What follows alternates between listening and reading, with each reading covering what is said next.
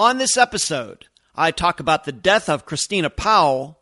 I do a follow-up on the murder of a crime reporter in Las Vegas. I give an update on a family that disappeared a few months ago.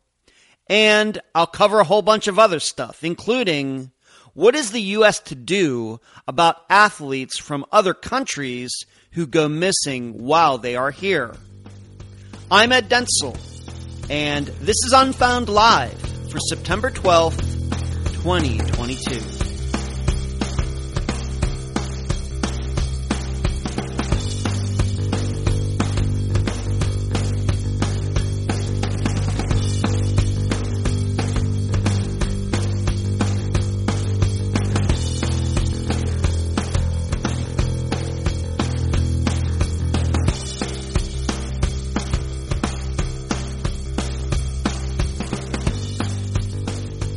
Okay, everybody. It is the Unfound Live show for September 12th, 2022. And if you don't know who I am trying to impersonate when I do that 2022, kind of sounds like Barbara Walters. Maybe all of you are too young to remember that. I don't know. But she just had a weird way of talking, and I think when she'd use some numbers like 20, it'd be like 20. It's like TWINTY instead of TWENTY. Something weird going on there. But like I said, this is the Unfound Live for September 12th, 2022. I hope everybody had a great preceding week. As I usually do with the live show, I'm going to go through a few things that have gone on in my life since last Tuesday or last Monday, and then have a lot of national news to talk about, true crime related, disappearance related, some things that have been solved, conclusive evidence, why some people, in particular one person, why she went missing and why she was found deceased. I'm going to talk about that. Got a lot of national news to cover, and in fact, a couple articles that I didn't get to last week. And I got some unfound news as well. Not a lot of it, but at least a few things. But as you are watching tonight live on September 12th, or you are watching in the replay, please give this video a thumbs up. Thumbs up, thumbs up, thumbs up. You know it's going to be good. Just do it. And if you are listening now that this Unfound Live show is a podcast, please give it a 5 stars, thumbs up, whatever you got to do in your podcast application. And I want to remind all of you who are now watching, even if you do always watch this on Monday nights, you make the time, please subscribe to it in your podcast platform as well. Certainly helps us out. So once again, like this channel, subscribe if you are not yet a subscriber. Of course, the button is right down there if you are not yet a subscriber. In fact, it was weird. I don't think the way he wrote, I don't think he's from the United States. I see the real you're in here. I think this person might be from your part of the earth. But he called Unfound's YouTube channel very underrated. I think that's a fantastic way to describe it. I think it is sneakily underrated. And that is something I'm very proud of what this YouTube channel has become. Even though YouTube is not the number one output for Unfound, it is an audio podcast, and YouTube is like a secondary platform for Unfound. But it is amazing what it's become, and I thought when that person said that, very underrated, understated, something like that, I thought this guy hit it right on the head. And so I thank him for being so accurate in his description. So before I go any further, let's see who is in here. Who did get in first? Of course, Nephew Charles got in first. Of course he did. Hello, The Real. Just already mentioned you very early on. The Real coming to us from Australia. Hello, Coffee. Hello, Karen. Kathy, Jasmine. Moderator, Sheree, making an appearance tonight. Thank you for moderating tonight, Sheree. Twinkle, Sarah, LaFord, Valerie, Arctic Fox. He goes, what's up, Ed? Or she goes up, what's up, Ed? Doing well. Going to talk about that in a little bit. Arctic Fox, thank you for asking. LaFord and everything 2020. I have to ask you, everything 2020. Is that because of the year, or is that like something like everything, 2020 also is, of course, I was saying, for seeing things clearly? Are you planning on changing it to everything 2022, or how does that work, everything? Veronica, add up for everything. Thank you. Hello, Veronica. Howdy to you. And Barbara. Brenda asks, what's your primary media platform? Well, Unfound is primarily an audio program. The podcasts that come out on Fridays, it is primarily audio only. And the video, like here on YouTube, only serves to bring more attention to the audio podcast, which comes out every Friday. Now, I will say maybe, it's become a little more than that over the last maybe 5 years. But primarily, everything that is done on the YouTube channel is meant to serve the audio podcast, even though the YouTube channel does have, for example, Unfound now, that you can't find anywhere else on any place else than Unfound is. Primarily, that is a way to drive people who are on YouTube to say, well, what is this podcast? Let's go check out the monthly or the weekly podcast, audio podcast that comes out every Friday. This YouTube live show, same thing. Everything comes from the podcast that comes out on Fridays. No matter, even if you may think that the live show, maybe think it's better than the podcast, totally fine. Everybody, there's no accounting for taste. But everything, if you were to look at it as a wheel, Unfound podcast, audio podcast that comes out every Friday at 2 p.m. Eastern on Spotify, iTunes, and everywhere else, that is the spoke. That is the hub, and then everything else surrounds it like a wheel, if you want to think of it that way. And so I am on, yes, we are on Spotify. I've been on, Unfound has been on Spotify actually for several years now, but it was only this year, Brenda, that it became kind of the Spotify, in the Spotify catalog, as it were. Everything says yes. I think I'll change it to 2022 soon, just like putting everything as lots has been happening, etc. Well, everything at this point, you might as well just wait until 2023 comes along. Change it then. Sarah says, that's how I discovered the platform on YouTube. It's why it exists.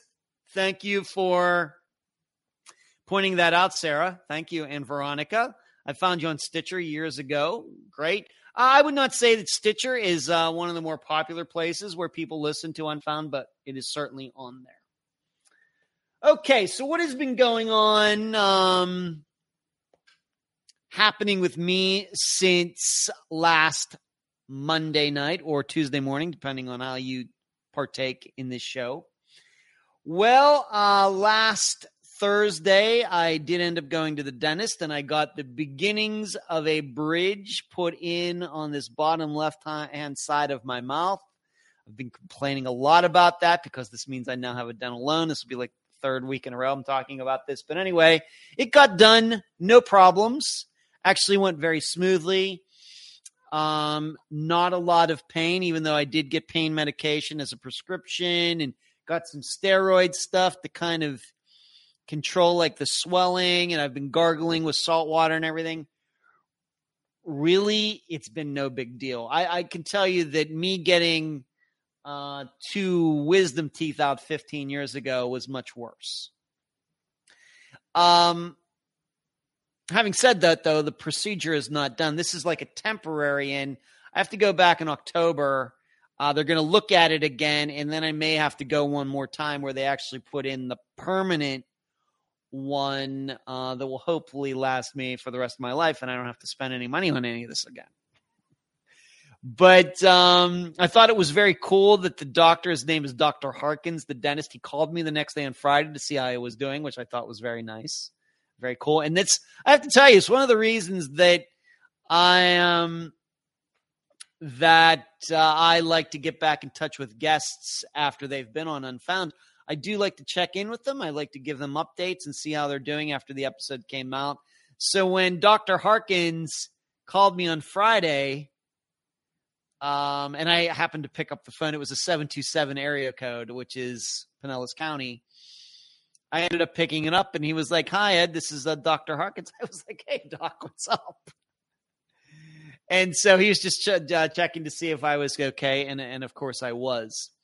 So I'll be honest, I've been staying away from that side of my mouth for the most part, and just been mainly chewing on this side, just because. But really, not any little thing here and there, but really no pain or anything like that. I have been brushing. I can't use my electric toothbrush over in that area for now, so it has to stay like on the other parts of my mouth. I'm just using a regular brush over in there for now, but it went fine. Was in the chair for a while. I was in the chair for almost a couple hours, which is really no big deal. I just like to concentrate on my breathing. I'm staring at the ceiling, and I'm just concentrating my breathing, trying to be very relaxed over that time and not be tense. And it's very easy to do because Dr. Harkins, good guy. Not cheap, but good dentist. So that's what went on, and I have to admit I was a little stressed out about going to do that. But it ended up being fine. I will admit I did not sleep well last Wednesday night. That's the way it goes. But I did sleep well once I came back home that day. And so there you go. So I'm on the road to getting that fixed, but once again, not cheap. I'm going to do another dental loan. But my plan is to pay it ahead just like I did the last one. And hopefully, I'll get all this teeth stuff straightened out. Eventually. What's everybody saying here? Everything says, good idea. I will wait until 2023. So you're going to stick with everything 2020 for the rest of this year. And like I said, it's already September, everything. So, what's a couple more months? LaFord says, me next regarding dental work. Thank you for going first.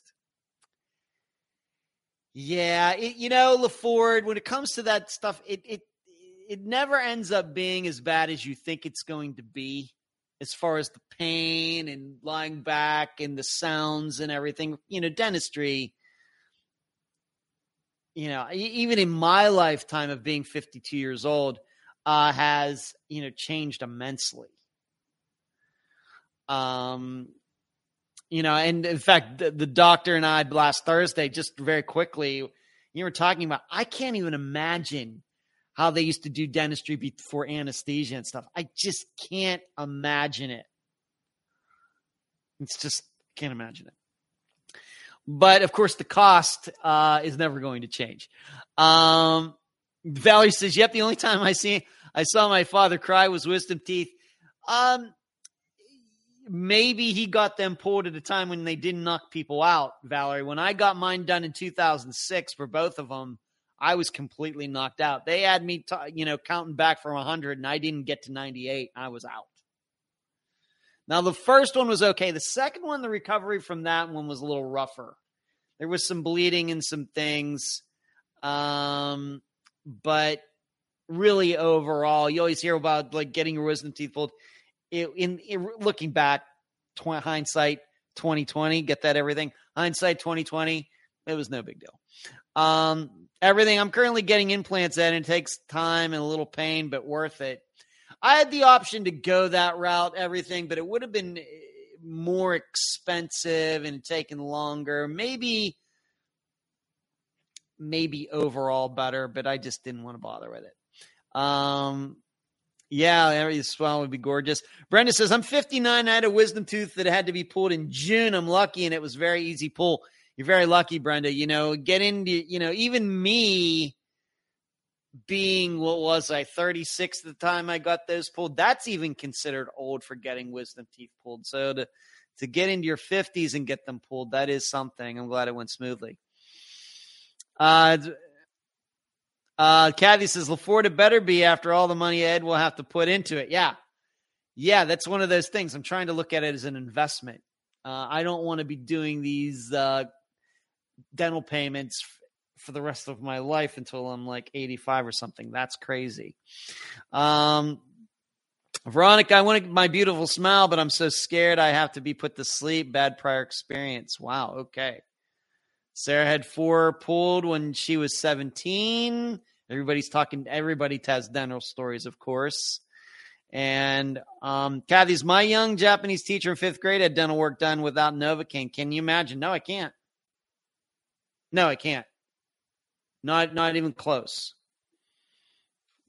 Wow. Okay, everything's good. I hear you will be fine. Yeah, you will have a nice smile. Yeah. I hope it all works out for you, everything. So that's one thing that happened since last week. And then had a little disc golf tournament up there in Floral City this weekend. I actually drove up early Saturday morning, stayed over at a very nice Airbnb, one of my favorite Airbnbs in Brooksville. And so I had a very relaxing evening there, getting some Unfound work done and everything. Played well there.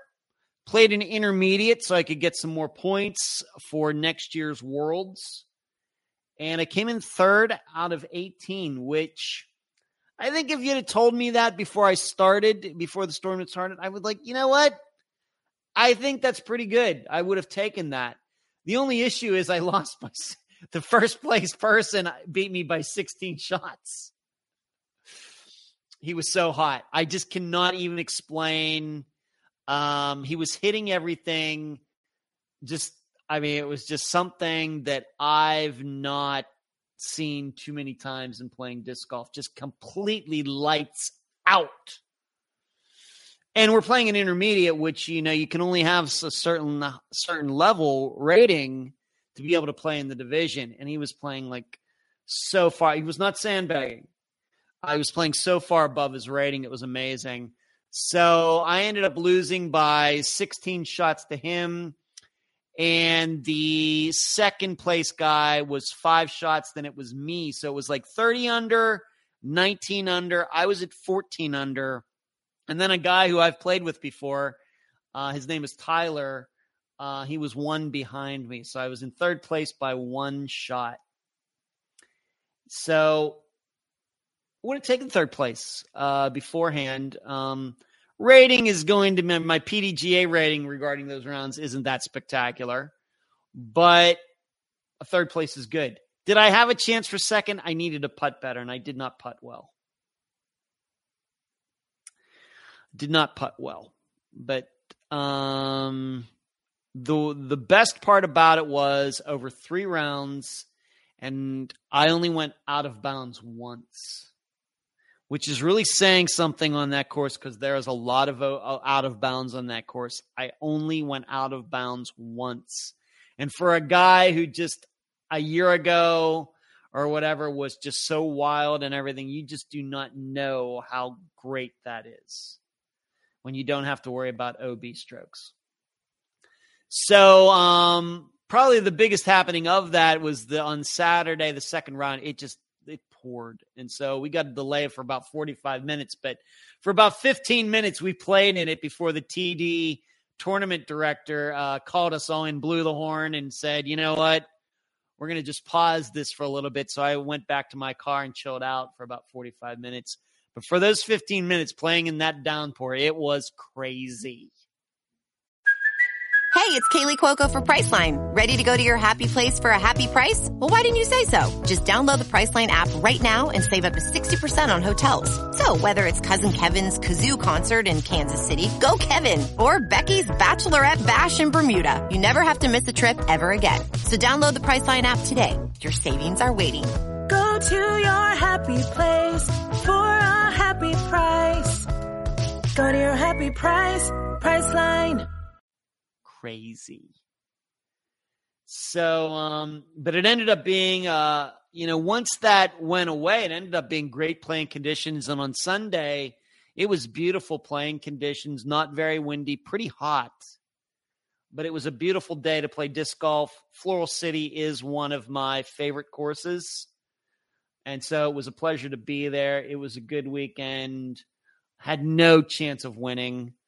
Maybe going in, I thought I had a chance looking at everybody's ratings and everything. But once I saw how that guy was playing, I was like, nope, that's not going to happen. But I was also proud in that after the first round, I was in 6th place.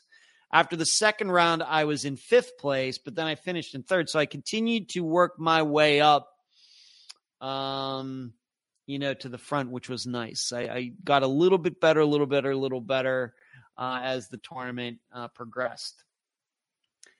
And so that was nice. And it's been a while since I've played 3 rounds in 2 days. Even at Worlds, we only played 1 round a day. So it's been a while since I've played 3 rounds, 2 rounds on Saturday, 1 round on Sunday. So that was unique. And it was 24 baskets. So it was 72 baskets over, a day and a half, which is very rare. That's a lot of playing, and it was good.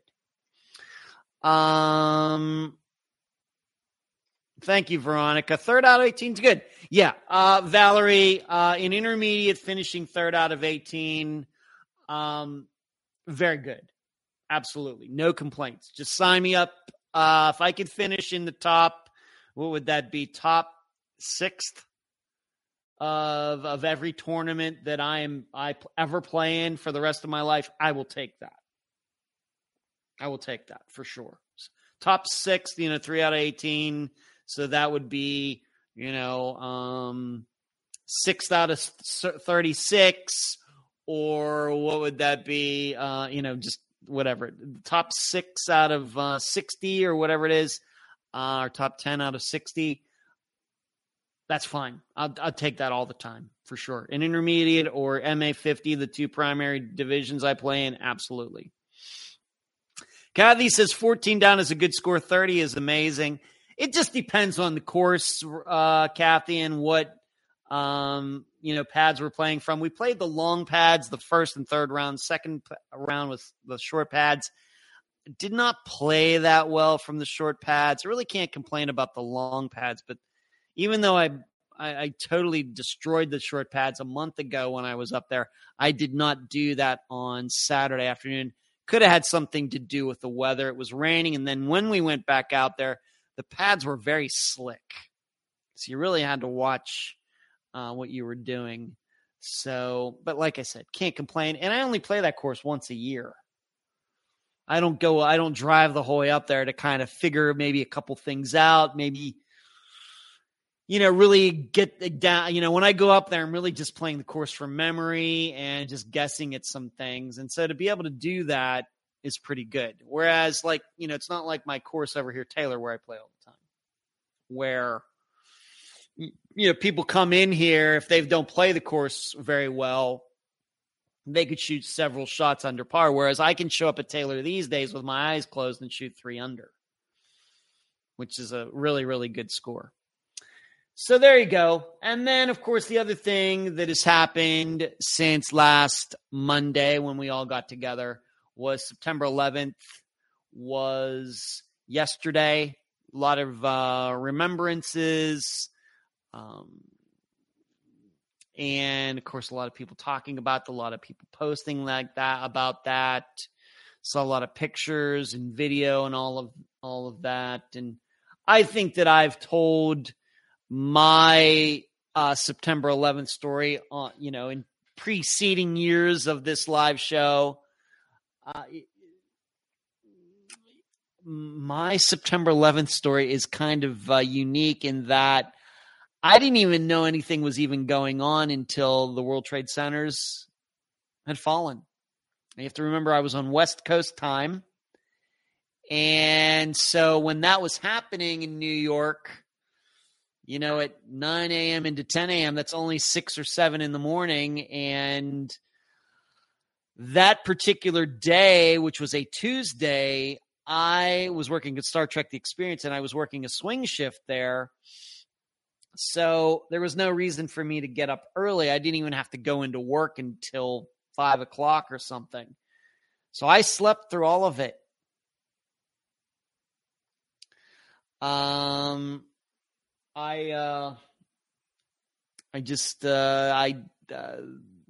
The way I even found out about it was a woman who I only somewhat knew at the time, who was working with Shay, who's now, of course, a very, very close friend of mine. In fact, we texted back and forth today a little bit. She was the one who called me. This was before I had a cell phone. She called me on just a regular apartment phone to tell me, you better turn on the TV. And I did. And, I saw everything that was going on. And I actually had to go into work at Star Trek The Experience that evening.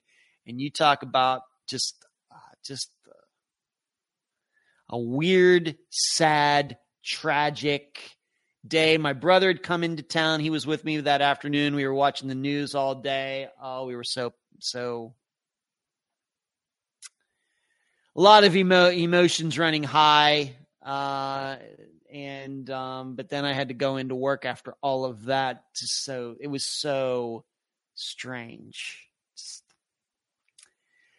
So, I don't have any story about me sitting there and watching the World Trade Centers on fire. I just don't know, because I was sleeping.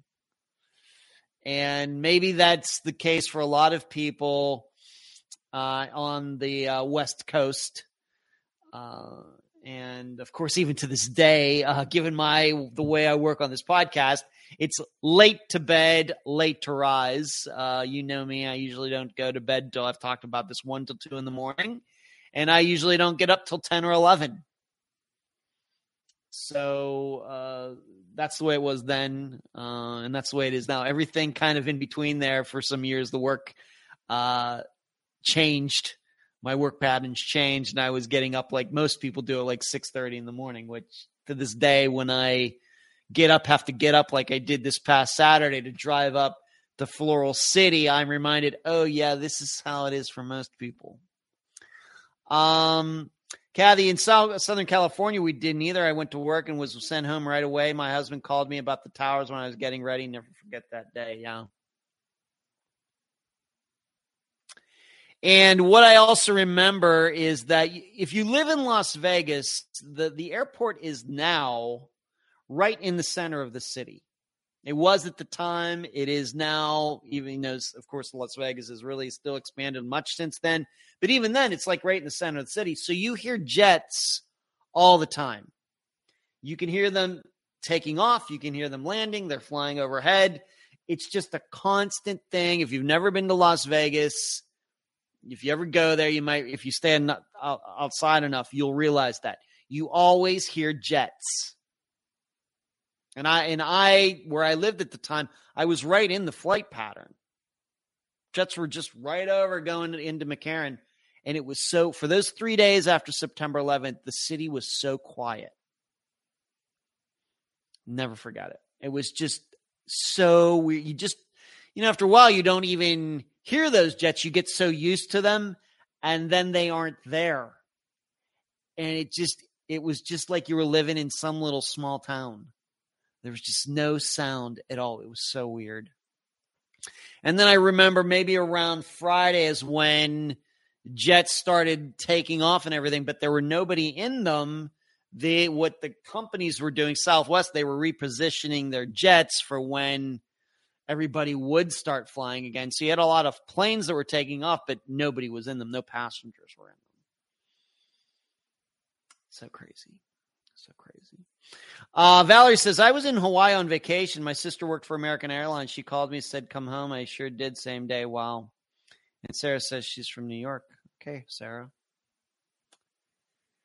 So, yeah, that was yesterday. 21 years. Man, I was just a young pup, 31 years old. I could not believe it. Where has the time gone? I just don't know. I still can't watch any of those videos of, the planes hitting the World Trade Center. No, I just can't do it. And, of course, as you know, friend of the program, Dr. Telesco, she was in New York City as a police officer on September 11th. She has many stories about being there and everything that she experienced, and talk about people that she lost on that day. As you know, I've been to her office down in Nova Southeastern. In fact, I'm going to be there next week, and all the memorabilia and mementos and everything from that time. Just unbelievable.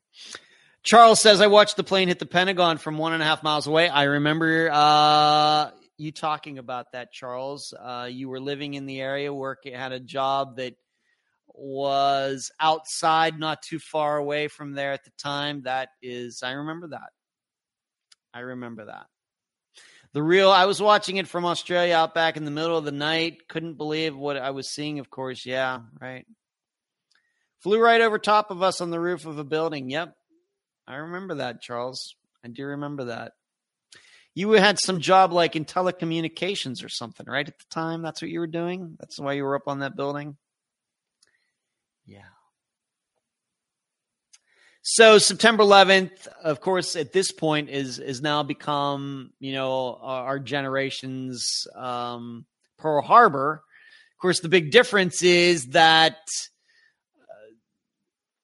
you have all the video and everything that happened. Of course, there was film taken that just happened to, cameras at the time, 8mm or whatever, of like the USS Arizona blowing up and things. But everybody experienced September 11th in real time. And this was even in the era before cameras on phones and everything else. I mean, can you imagine if something like that were to happen today with everybody with their phones and everything? I imagine that we would have people who would have been in the World Trade Centers with camera phones and film and videoing, maybe live streaming or something. I can't imagine it. I just cannot imagine that. Because that then would all be saved somewhere. I don't know. Twinkle, my granddaughter went to grade school in the shadows of the Pentagon. People were getting sick on the sidewalks and the air smoky. Her dad worked in the Pentagon but was okay. Charles says, yep, and a security clearance, right?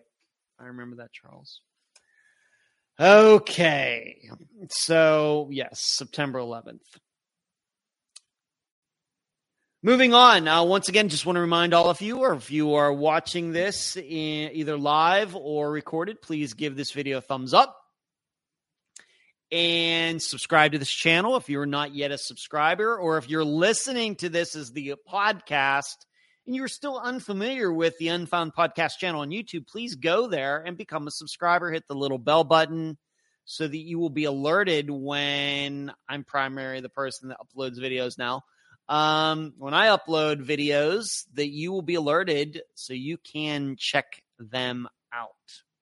I also hope that maybe some of you have seen the new trailer that I've been putting in front of the videos, and it's the Become a Member trailer with the join button, the little join button down here. For the low, low, low price of 10 cents a day, you can become a member of this channel. You get the episodes free. You get the episodes a day early on YouTube. You get the Unfound Now episodes a week early. You get daily updates from me. Haven't done the one yet for today, but I will do it after I'm done with this live show tonight. And you get some cool emojis. You get your name in lights over in the chat. Please consider doing that. Once again, 10 cents a day. Kathy says, JFK, RFK, Oklahoma City bombing, 9/11 in my lifetime. Yeah. So, yeah, and MLK too, yes. Moving on, let's now get into a few unfound things, and then I want to move to a lot of national news. I also like to start this portion of the show with the poll that is done in the discussion group. This past Friday, we covered the disappearance of Kyle Fleischman. He, of course, disappeared from Charlotte 15 years ago. I thought that Reggie did a spectacular interview, very knowledgeable, very well spoken. She's put a lot of work into this. And in the discussion group on Facebook, if you're not yet a member there, go there right now, become a member. I asked, what do you think happened to Kyle Fleischman? I gave some different choices. Did he kind of walk off and die due to the elements? Did he commit suicide? Did that boyfriend of the woman that Kyle was dancing with, did he kill Kyle, or did somebody else abduct Kyle? And about 70% of you chose that, yes, this boyfriend, the boyfriend of the woman Kyle was dancing with, caused Kyle's disappearance. 70%, considerable percentage, not overwhelming, not 90%. Sometimes we get 90, 95% answers. But on this one, it was only 70%. I can't say that I'm surprised. I would say that the discussion group greatly leans always toward the idea that there was foul play. I'm not sure why that is, but it's after 5 years of doing polls in that discussion group, or even longer, the polls in there definitely skew toward foul play. Now, with the think tank, and if you're wondering what the think tank is, it's a group like no other that gets together on Sunday evenings to deeply discuss the disappearance for that week. So yesterday evening, I got together with some of Unfound's most zealous supporters, and we talked about Kyle's disappearance. We was talking about some of those facts that have come out, the leaving behind of the coat, the leaving behind of the ATM card, all those calls he made but never left any messages, on and on and on. And in the think tank, when we got to the end and I asked everybody for their opinions, it was kind of 50-50. 50% of the people who took part said that, yes, it was some sort of abduction, probably by this boyfriend guy whose name we don't know. I don't know it. It wasn't that we avoided it during the interview with Reggie. She doesn't know it either. I think she'd love to know, but I don't know it. I don't know anything about this guy. So 50% of the people believed it was an abduction by this boyfriend. And then 50%, the other 50%, believed that probably walked off. A combination of being drunk, not having a coat, it being cold out, a lot of things put together. But he walked off and there was no foul play and not even any suicide. So it was split 50-50 pretty much after an hour and 15-minute discussion talking about some of the elements that came up in the interview. Now, for me at Patreon, I write a blog every week, at least 3,000 words, patreon.com/Unfound Podcast. And I'm going to be talking a little bit more about the Patreon support here in a moment. But I decided, maybe none of you will be surprised by this, that I believe that he walked off and died due to the elements and just simply hasn't been found yet. You know that this kind of become a popular choice. I think that's what I decided for Justin Gaines as well, although maybe I could lean a little bit more to the suicide angle, but just outright suicide. That's what I decided going back to Jesse Ross's disappearance. And many like these, I kind of have leaned toward that choice.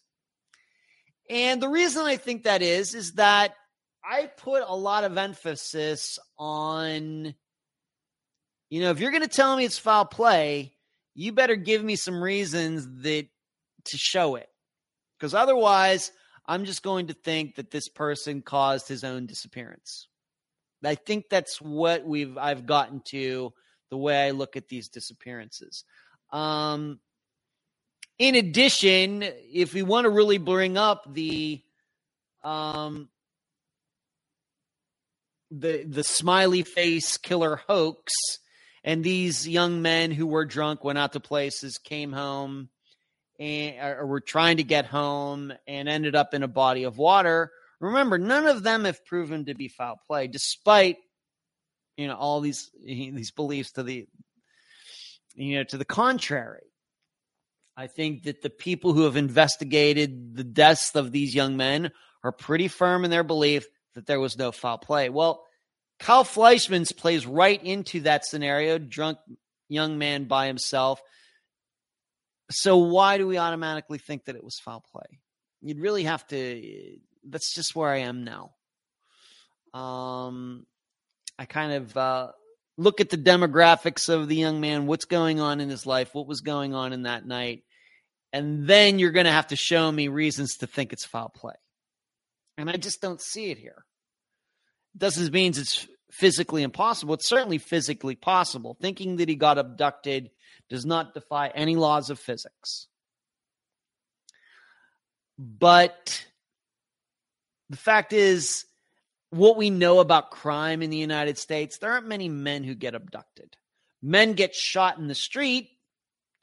Men get stabbed in the street and are left to die in the street. Women are much more likely to be abducted, like Eliza Fletcher was from a couple weeks ago. If this was a woman, I think I would think something differently. I think I'd be much more open to the idea that it was foul play. Like maybe a Lawrence Spear, being that's another unsolved disappearance, but I think a lot of people believe there was foul play there for obvious reasons. But with men, it's just different. And this is one of these ways when we start looking at disappearances, in this type of scenario, gender matters. Given everything else being the same, gender matters. So with Kyle, I've convinced myself that very much like I wrote in the blog, very much like a pilot or pilots in a plane, that they just keep compounding errors. One, they get rushed on something, they get distracted, and these little problems keep popping up, and they're coming into land, but they're not configured correctly. And at some point, it's just too late. You can't fix all of the problems that you've created. And unfortunately, we had a young man who was 24 years old. He's out way past when he should have been, being that he was supposed to go to work on Friday. He was drunk, left his coat, left his ATM card, calling people, not leaving any messages. It's just a lot of stuff put together. And I think it just eventually caught up to him. And I think on top of everything else, I think we have to believe probably that his phone died too. And that's why, couldn't be tracked down after the fact. And it's 3:30 in the morning, and there's nothing open. So, and probably I don't know if he was clear-headed enough to think through it anyway. At that point, it probably being cold would have more an effect on him than him actually being drunk. So that's my reasoning. So what's everybody saying here? How do I do that, Sarah? I'll become a member. Just go to, if you want to become a member of this channel right here on YouTube, Sarah, the join button's right down there below me. And if you'd like to join on Patreon, just go to patreon.com/Unfound Podcast. I'm going to be talking about that in a second. Thank you for asking, Sarah. Yeah, become a member. Hit join button on here, Sarah. Where's that everything? I think what you're talking about here is if you'd like to read the blog and everything, you'd have to go to Patreon, Sarah, and sign up at patreon.com. So why don't I just talk about that right now, because I've been meaning to. I really have not on this show for quite a while. What do you exactly get as a Patreon member? And things have kind of changed since the beginning, doing different things now than I did back when Patreon started. And you have to keep in mind, I did not even start a Patreon account until like 2 years into Unfound. Unlike a lot of podcasts, which they seem to start the Patreon accounts before the podcast even has an episode. But here's what the lineup is right now for anybody who is considering and should consider becoming a Patreon member. You get a lot of cool stuff. That you get more stuff, I think, in Unfound than you get anywhere else. And I think it's fairly reasonable. And the money goes to support the work that we do. So for $2 a month, which comes out to what? I can't do the math that quickly. But $2 a month divided by 200 divided by 30 is what? 6 cents a day? Is that what it is? 6 cents a day? 6 cents a day. For 6 cents a day, you get the blogs that I write every week. And I put good thought into it. I don't go cheap on them. At least 3,000 words I write a week.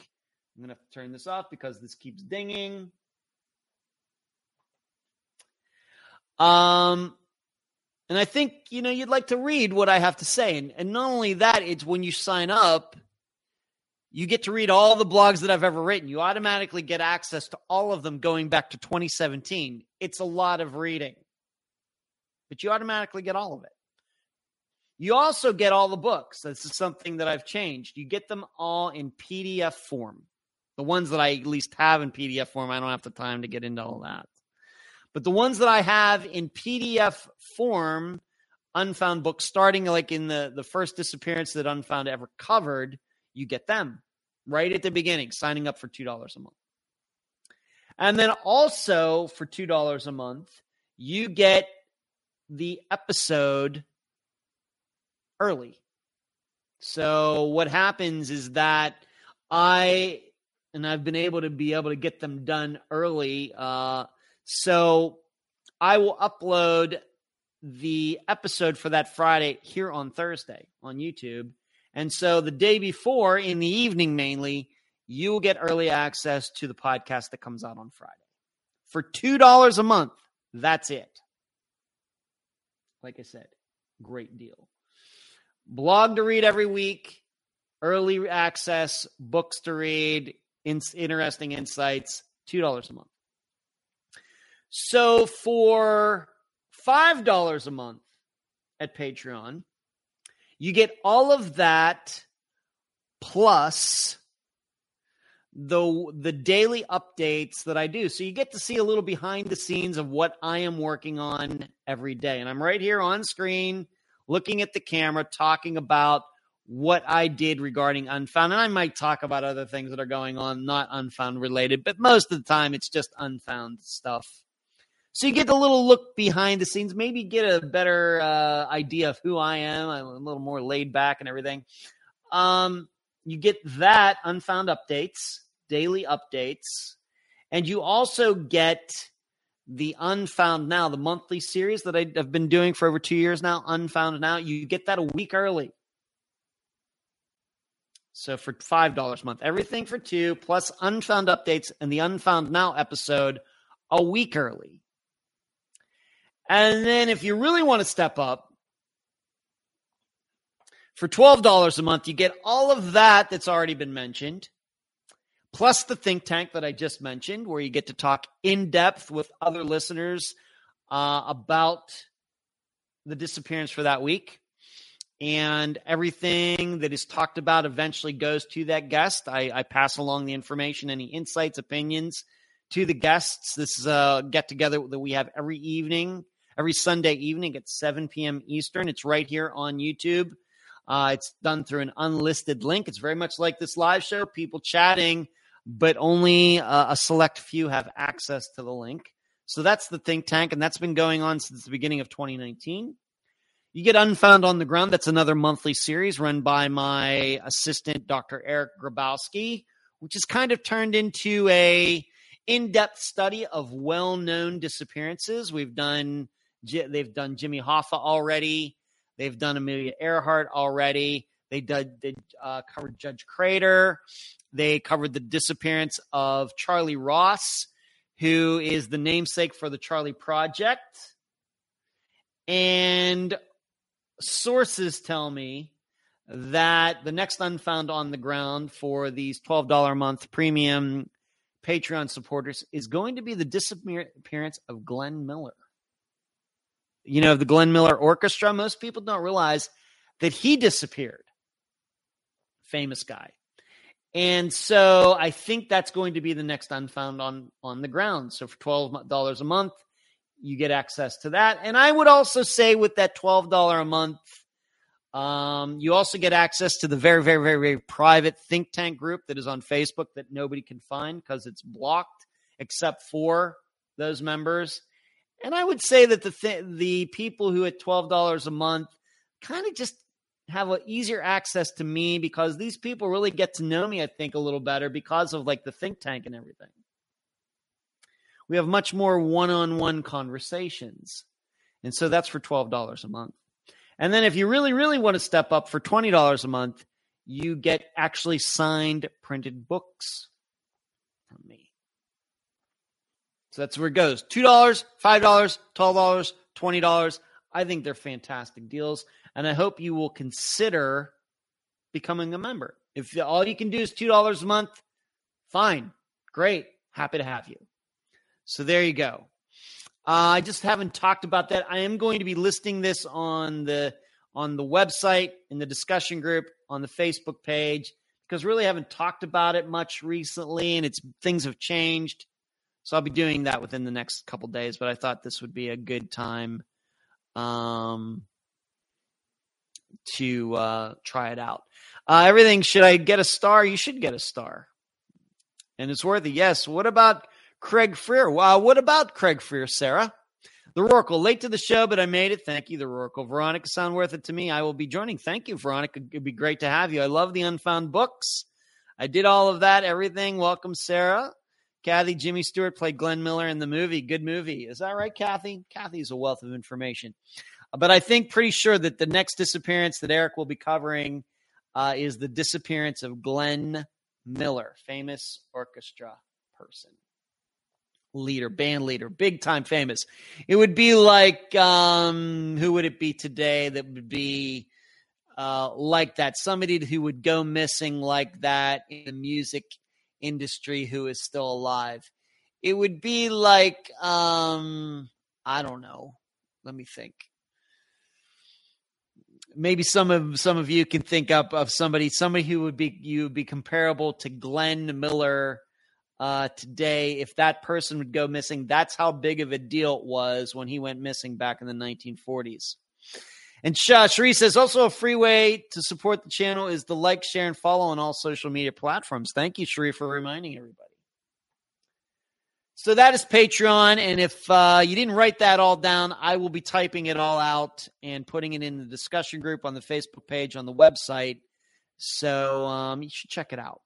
I think it's very reasonable. I think it's one of the best deals going in all of Patreon. And I think the great deal here for the YouTube channel as well. I think that they're all great deals. I think I try to make it a lot of bang for your buck because I always know that's what I like too. All right, moving on. Rouse Chapman, for some reason, he is just now being entered in the Alabama missing persons database. 9 years, I think it's been since he went missing, and finally only now he's being entered. Why do I think it took this long? I think it took this long probably because of what we talked about, one of the issues that we talked about in the episode when his father was the guest, and that is this sighting of Riles that happened up in the panhandle of Florida.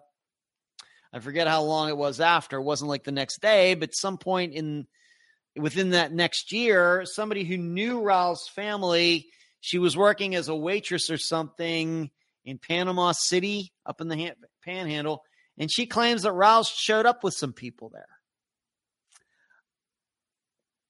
I have to admit, surprisingly, I was inclined to believe this sighting.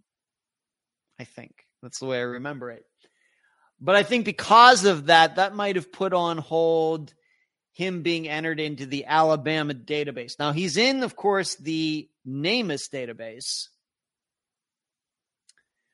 but he was not in the Alabama has its own, but he is now in there if you'd like to go check that out. I've not had an opportunity to do that yet. All I did was see the posting about it. I think it maybe happened within the last couple days.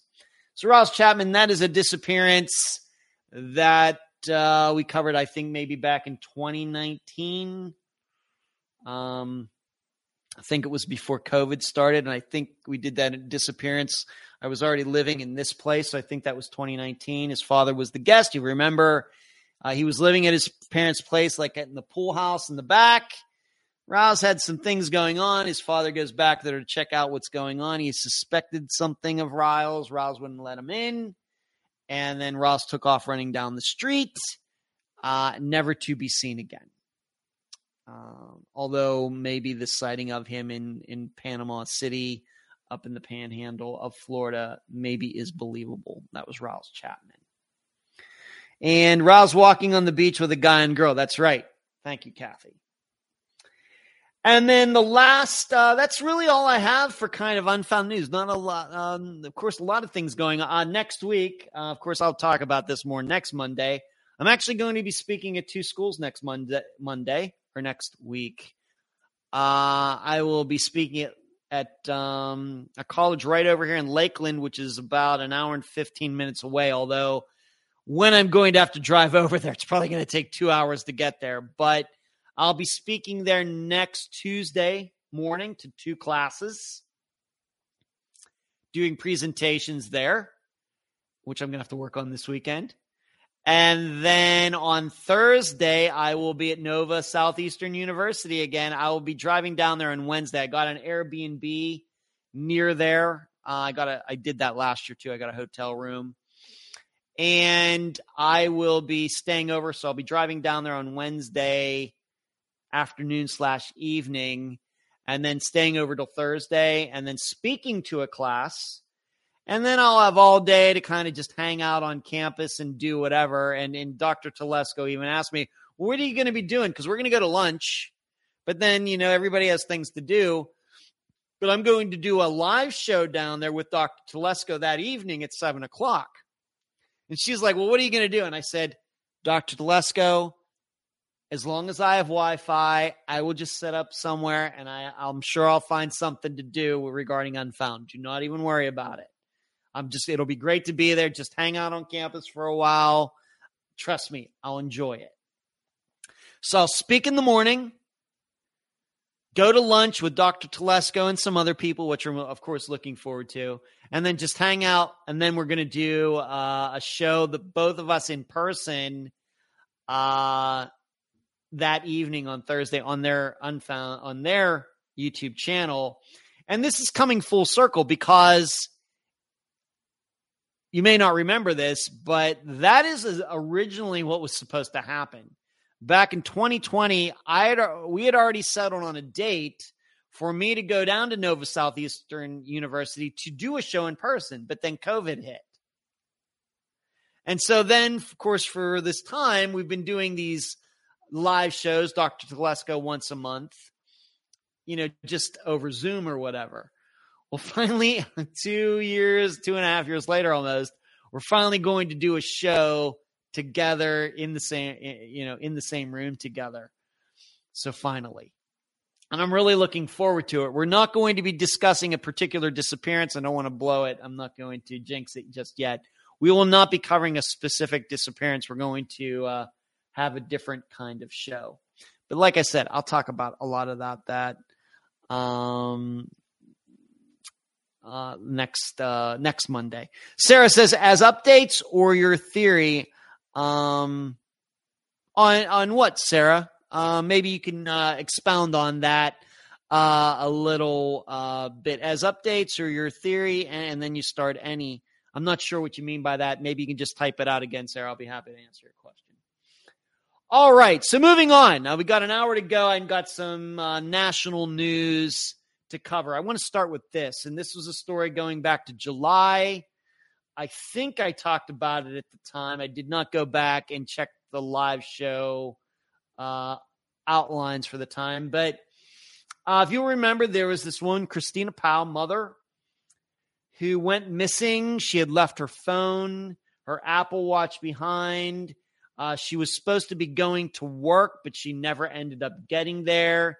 maybe some of you might remember, maybe if this is not ringing a bell, there was a video of her actually leaving her house,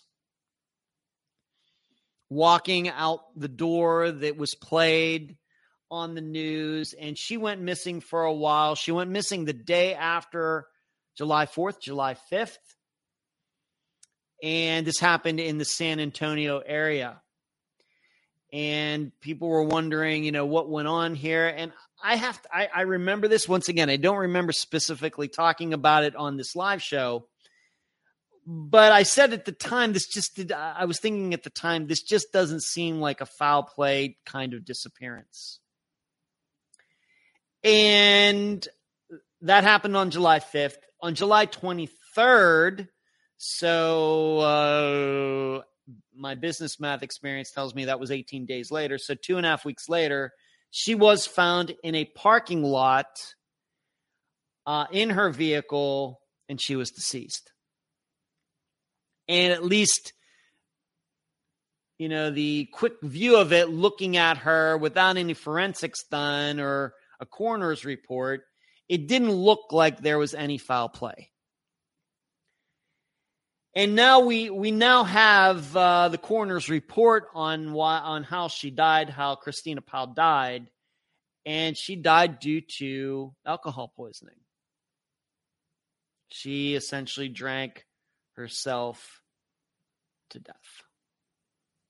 Now, why that is, and it was a combination of her going to drink and then also it being, of course, July in San Antonio. I mean, over 100 degrees probably easily. All of that put together. And maybe being that we just covered Kyle Fleischman's disappearance, maybe need to really consider that with his disappearance. Also, too much alcohol, but instead of being too hot, maybe it being too cold. So the coroner's report has come out, and it says that she died of alcohol poisoning, no signs of foul play. She was not murdered, no suspicious circumstances, anything else. What does this mean? How can it be? Now, granted, I don't know anything about it. We did talk, the Sheree thing. We talked about it. You called it. Okay, Sheree remembers these things. Thank you for remembering, Sheree. And I got it right. Well, that's good to know. What does this mean? My perception is that, and I could say this about Unfound's own discussion group that has 8,500 members in it, and I'm ecstatic there's so many people in it. And I can remember where there were only like 60-some people in it going back to like November of 2016 when it first started. I remember those days, and now it's 8,500. But I can even say this about the Unfound's own group, which I essentially control with a couple of my assistants moderating it and everything else. Even Unfound's own discussion group skews, in my opinion, way too much toward foul play when it comes to disappearances. I was just talking about that regarding Kyle Fleischman's disappearance. How many people, 70% of them, think it was foul play? Certainly possible. But it is amazing how often that is the choice. And I think what gets lost in all of this is that people, adults, are much more likely to die from their own doing. We have a huge, I've said it before, I'll say it again, and this illustrates this. We have a huge addiction problem in the United States of everything, both legal and illegal. We have a big alcohol is legal for people 21 and up. Huge addiction problem to alcohol in the United States. We have a huge drug addiction problem to both illegal and legal drugs in the United States. We have a huge mental health issue. We have a huge suicide problem. All of these things, and none of it has anything to do with foul play.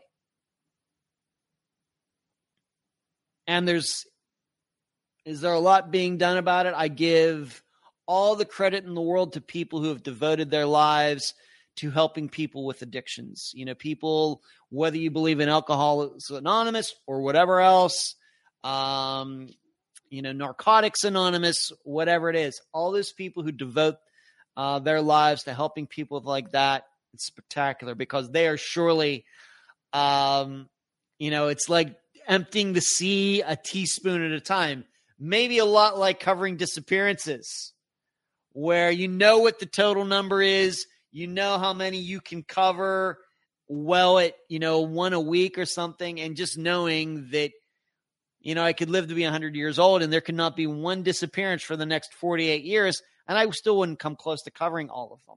That's how many there are. So, but we have these huge problems. And my belief is a lot of people have these problems and people who are around them don't even know it. Now, of course, you'll just have to trust me in saying, I don't have any addictions. You could come look in my refrigerator. I think I have one bottle of beer in there, but that's only in case my brother comes over. I have some alcohol that my father left here that hasn't been touched since he was here in May, like mojito mix and other stuff. I just never, we talked about this. I don't get into the stuff. I've never smoked a cigarette. I'm not 420 friendly. None of it. But a lot of people do get into that stuff and they do let it get out of control. And my guess with Christina Powell is that probably she had more other things going on, maybe that didn't have anything to do with alcohol. Alcohol might have just been an outlet for her to cover some of these things up. And, as I think somebody within the last 4, 5, 6 live shows asked me, why is it that you never got into a drinking and how did you avoid that? I discovered very early on that people who I knew when they would get drunk, I liked them less. They weren't nicer. They weren't funnier. They weren't more personable. There was nothing better about them when they were drinking. Zero. So I could only think that would probably be the same situation for myself. I would be less funny, less personable, less a good person, less attractive, everything else. So there's no reason to do it. And this goes with things. And of course, we have gambling addictions and all these things. And so just can't forget these things when we start thinking about disappearances. We cannot forget these things. It's just not in a vacuum that we know that these are problems in the United States. And it just amazes me sometimes that it seems like people just kind of push those things aside when they start thinking about disappearances. It's very sad with Christina Powell. I don't know what could have been done about it. I don't know anything about her. I'm just a person just like the rest of you, not knowing her, only reading the news reports and everything. But this should be a textbook case that we should remember, being that it was so high profile. All sorts of people thinking she got abducted and on all of this. And it never seemed that way. Whereas with, Eliza Fletcher, a little bit different. The thing about Christina Powell was that she obviously, she lied to a bunch of people. That she was going to work, she didn't go to work. And that should be a huge tip-off right there that this was not an abduction. Should have been. Craig Freer, any theories, updates? Regarding Craig Freer, Sarah, no updates. There hasn't been anything that's new that's come out on Craig Freer's disappearance in a long time. We did revisit his disappearance this past summer where I did some new commentary, just kind of looking at it because I covered that disappearance back in 2017, but it's been 5 years. Just wanted to add a new perspective to it. But as far as my theory goes, I don't talk a lot about my theories publicly, but I'm not convinced that there was any foul play in his disappearance, Sarah. I'll just leave it at that. Valerie says, I feel like I know you after the countless years I've been listening to you. You're a good guy. Well, thank you, Valerie. Puma says, I'm just addicted to crime. Well, everything should be taken in moderation, Puma. I'm addicted to bunnies. Well, who isn't?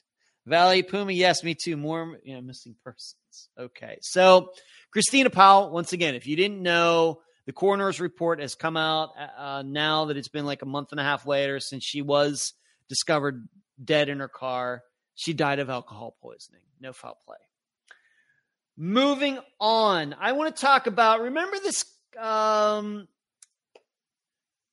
this couple who ex-boyfriend, the woman and her ex-boyfriend and the 2-year-old daughter from Maine, and they disappeared. Remember that from a few months ago? Everybody's very suspicious. Well, there's an update to that story, and happily, they're all alive and well. Nobody's more surprised than I am, but allow me to read the story to you. A missing Maine woman, her ex-boyfriend, and their 2-year-old daughter have been found safe weeks after they disappeared during a family trip.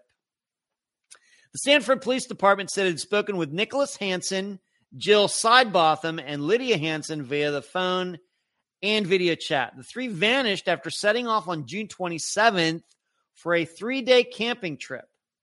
The Sanford Police Department can report that each party is unharmed and safe, and no evidence of criminal behavior has been observed, police said in a Facebook post. We also had verification that they were safe from local law enforcement who met with them in person. During the search for the trio, investigators looked into several leads. They were cited on June 29th and July 2nd at a Walmart in Mexico, Maine, about 100 miles from Sidebotham's home in Sanford. The Maine Warden Service led 2 aerial searches around Mexico and Rangil for the family. Despite reports that Hansen may have been abusive, police have no evidence that Sidebotham was in distress, and she went on the trip voluntarily, Fox News Digital reported in July. Hansen's state criminal records contained no violent convictions. Images released by the authorities at the time showed the three entering a store at the Coos Canyon campground on June 29th. In different screen grabs from surveillance video, both parents can be seen carrying Lydia. Sidebotham's family told the Boston Globe in July that Hansen asked her to go on an impromptu trip on June 27th. Her parents advised her not to accept Hansen's invitation to go camping. The elder Sidebotham, who did not respond to Fox News Digital's inquiry, told several media outlets. I think this is the best outcome we could have hoped for. I mean, we have these stories about these families disappearing.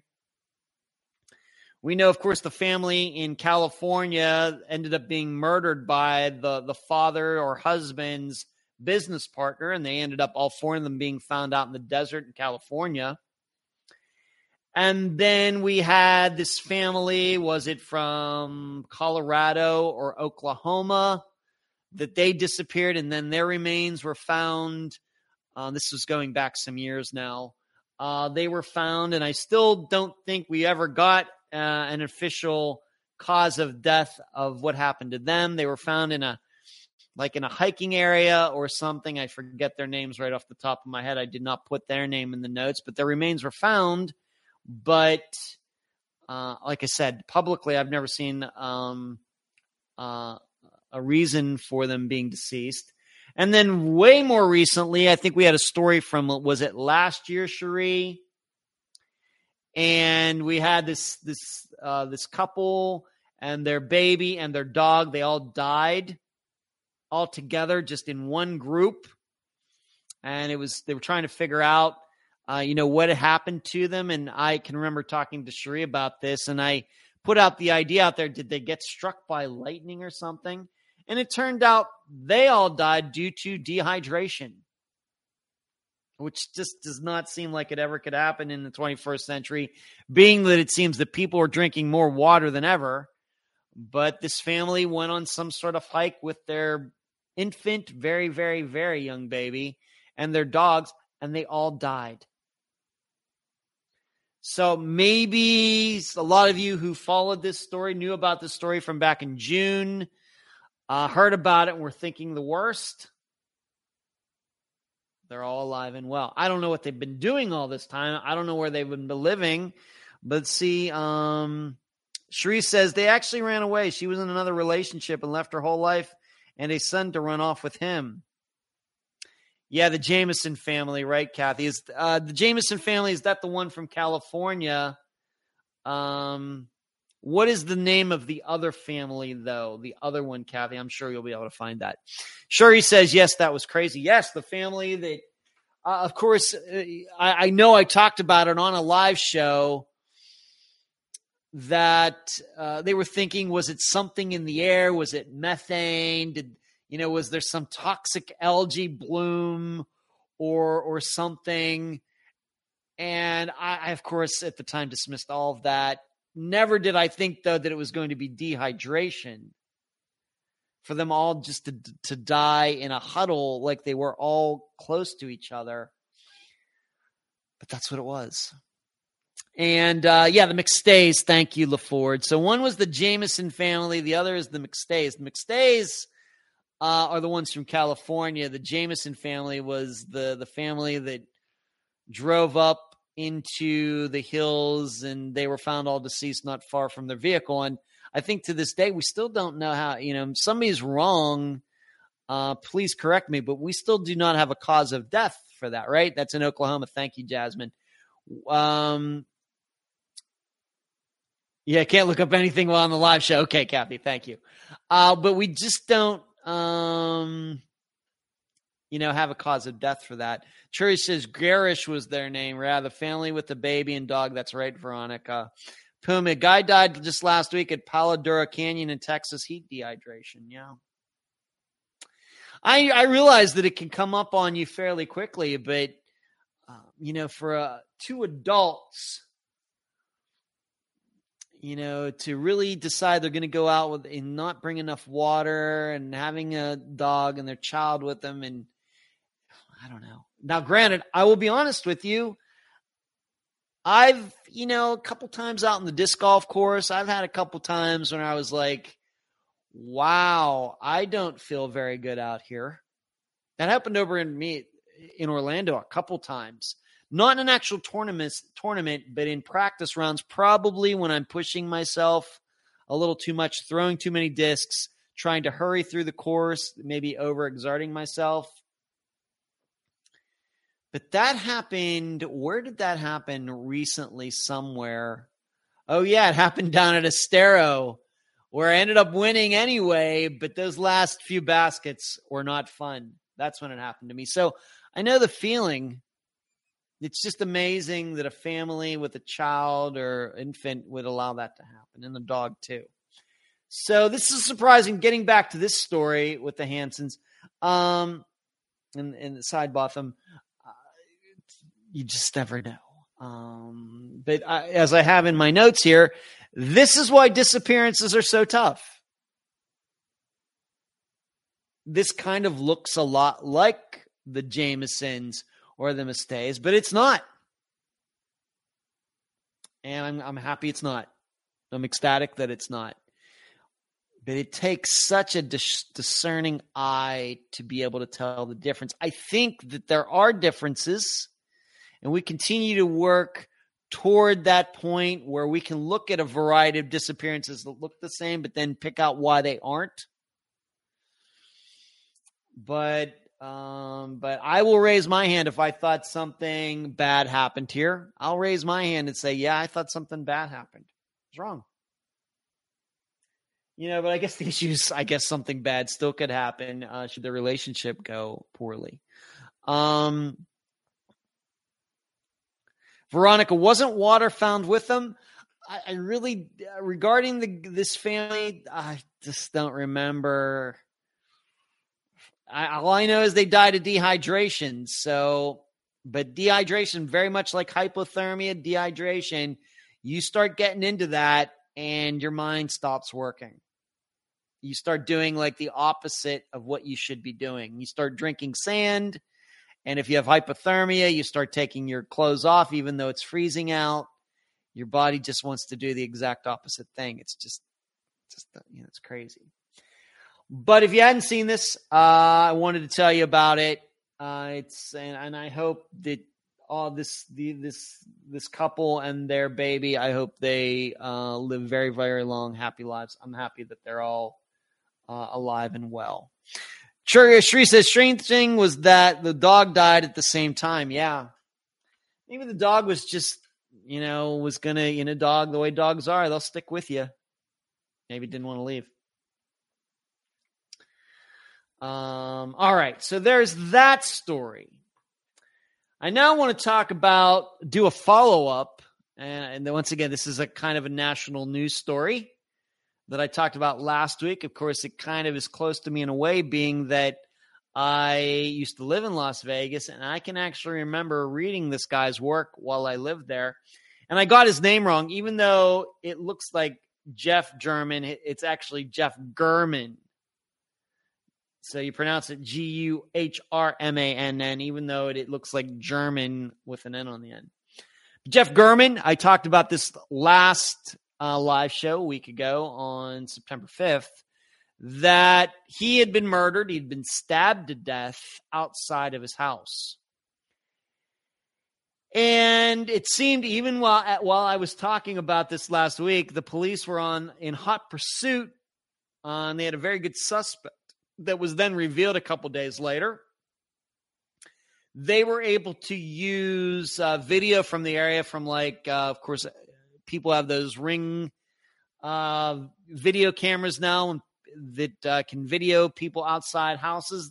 And police were able to use a variety of video evidence to piece together and determine that there was someone who was obviously trying to hide his face in a disguise, covering up, trying, I think, to make himself look like some sort of landscaper or something, with one of these big straw hats down over his face, sunglasses, everything.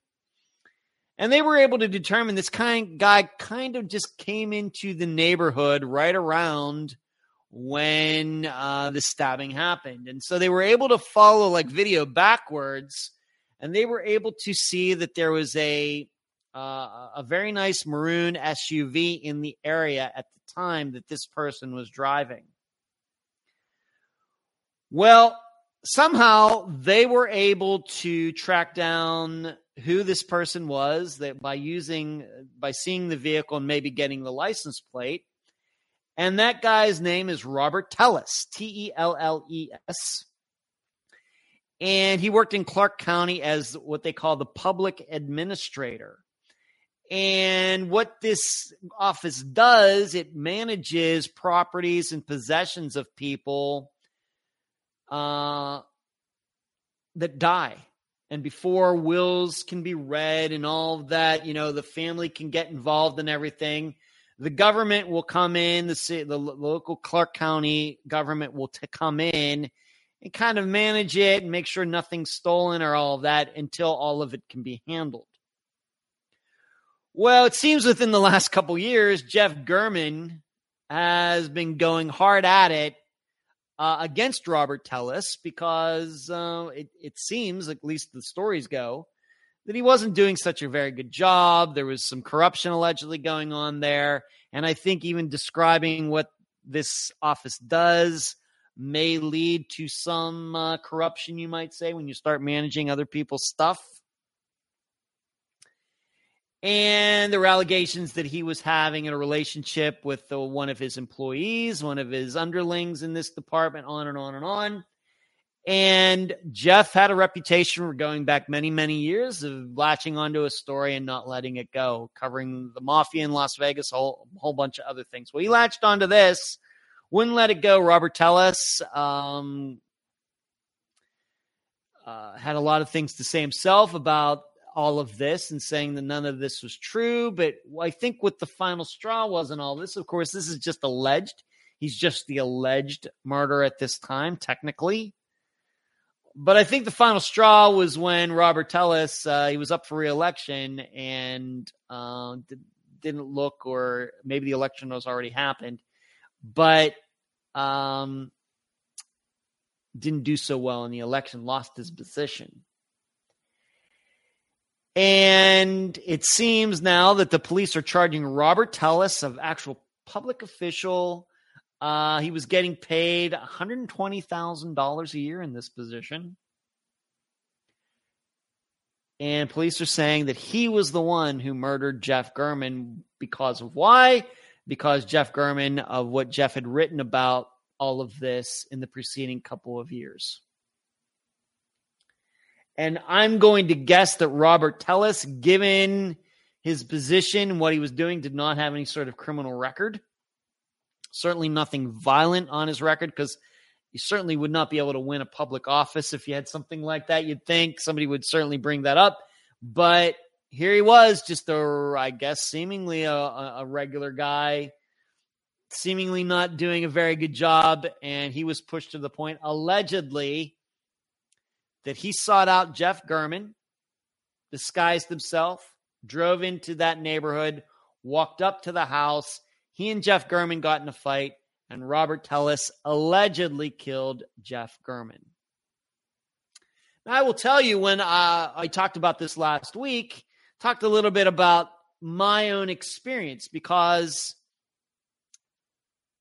I talk about a lot of bad people on here, people who we believe have done things. And I talked about how you just have to be very cognizant of your surroundings. I can even tell you, just going up to Floral City this weekend, I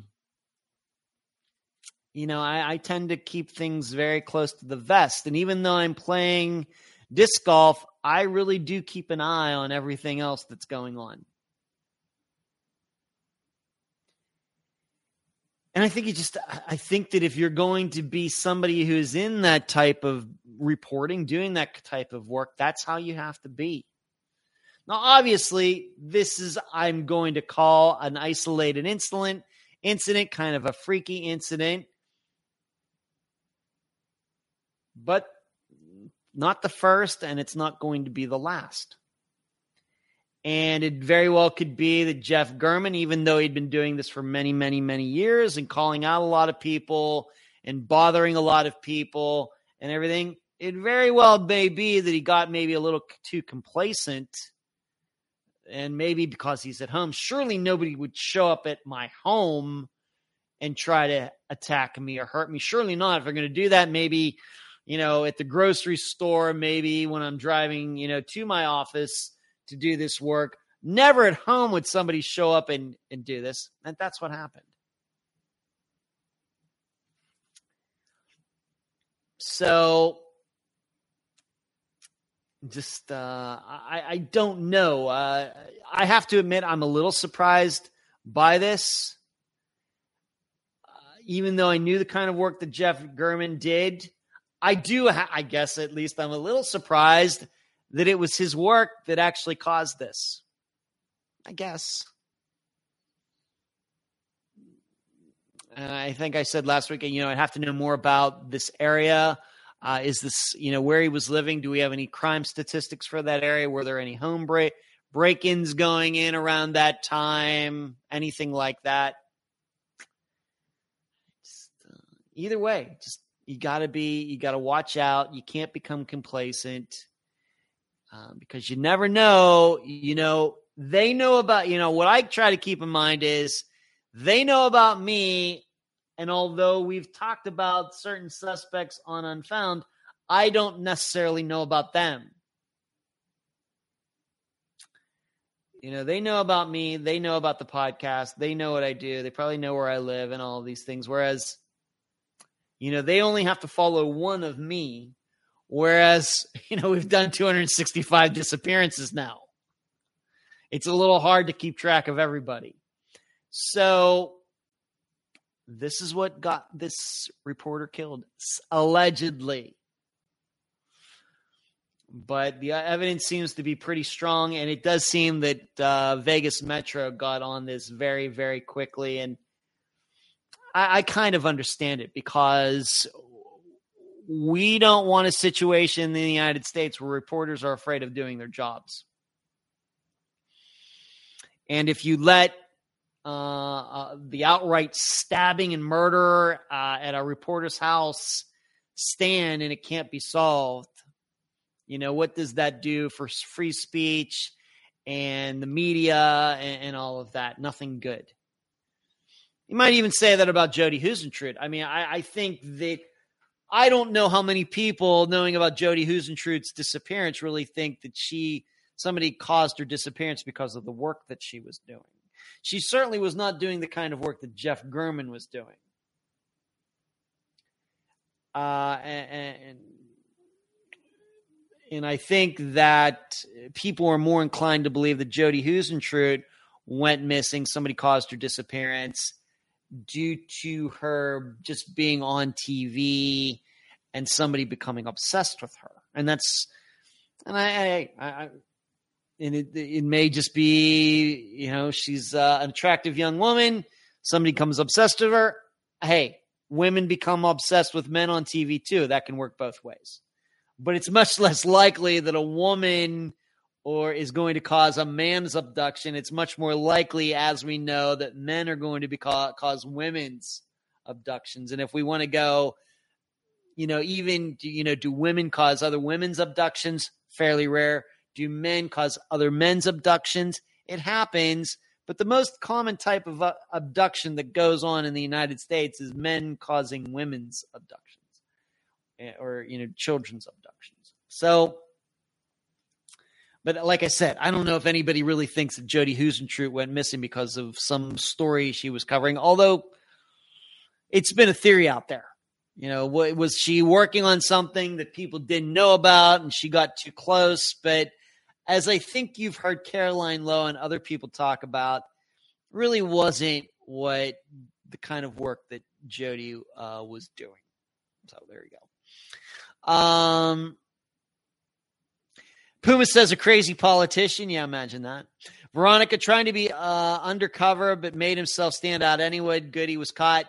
That's right. He made himself so undercover that he stuck out.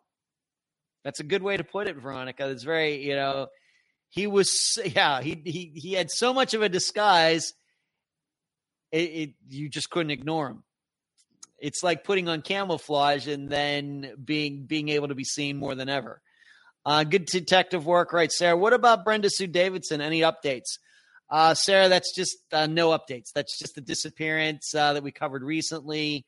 So, no. Richard said Jeff was a reporter doing his job. I get it. I agree.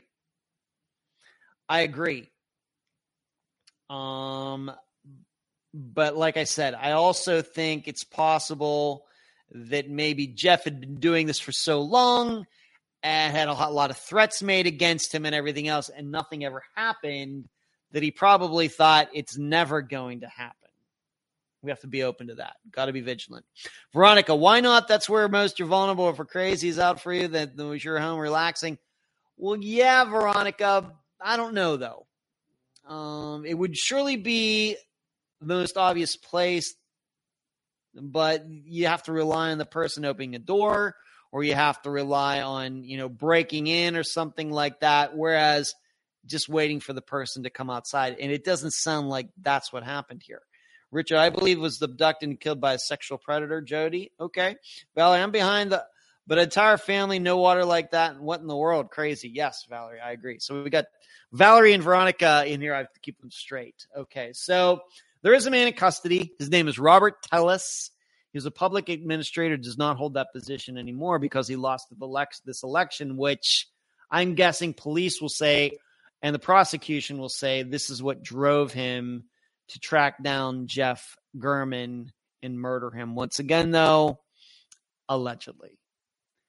So moving on, I want to talk about, we had this, let me make sure here, something. Okay. I want to read this story to you. You remember maybe a few months ago, I covered a story about was it soccer players or from Haiti who came here to Florida for some sort of tournament and they disappeared. Remember that from a few months ago?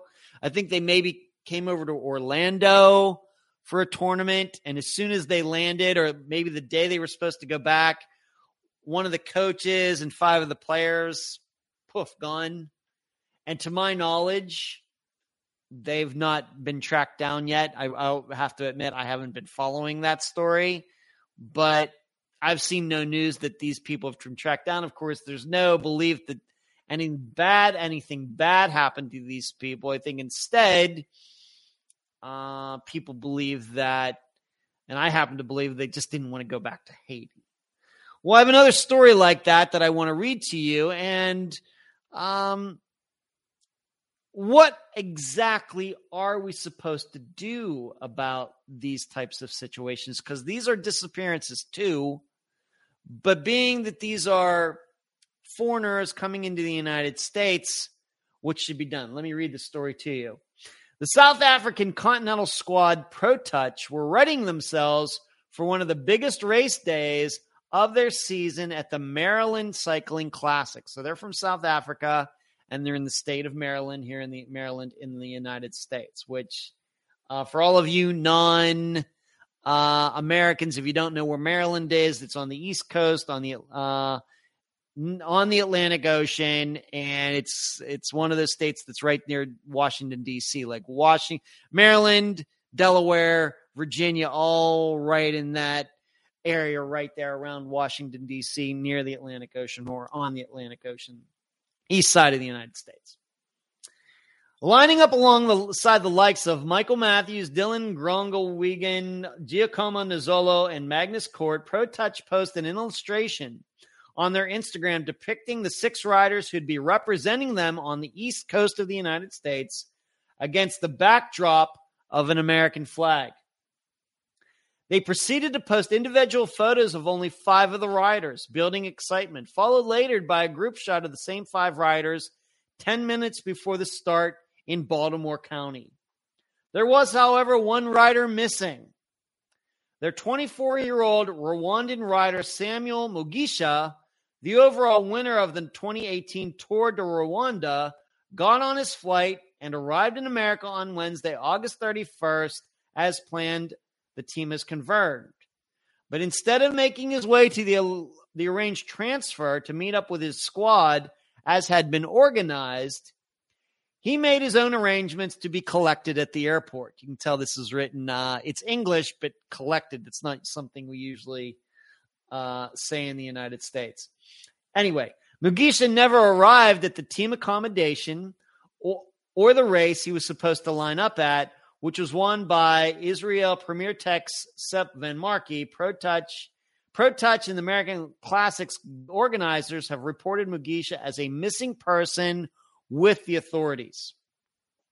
Cycling Tips understands there is no concern for Mugisha's safety after security footage showed the rider being collected, once again that word, by people he knew at the airport. African athletes often struggle when seeking visas to compete internationally in what is already a difficult process, and Mugisha's disappearance is unlikely to help the situation. Athletes going missing while involved in international competition isn't an uncommon phenomenon.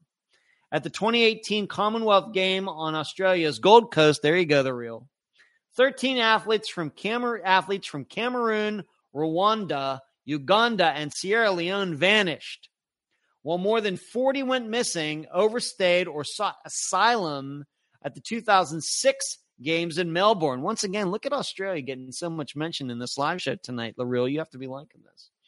At the 2012 London Olympic Games, 21 athletes and coaches disappeared, and some still haven't been found. And once again, I'll remind you from a few months ago, there was this story about players, I think it was soccer players, from Haiti who came here for some sort of tournament here in Florida, and at least 5 or 6 of them disappeared before going back to Haiti. So the question is, what are we supposed to do about this?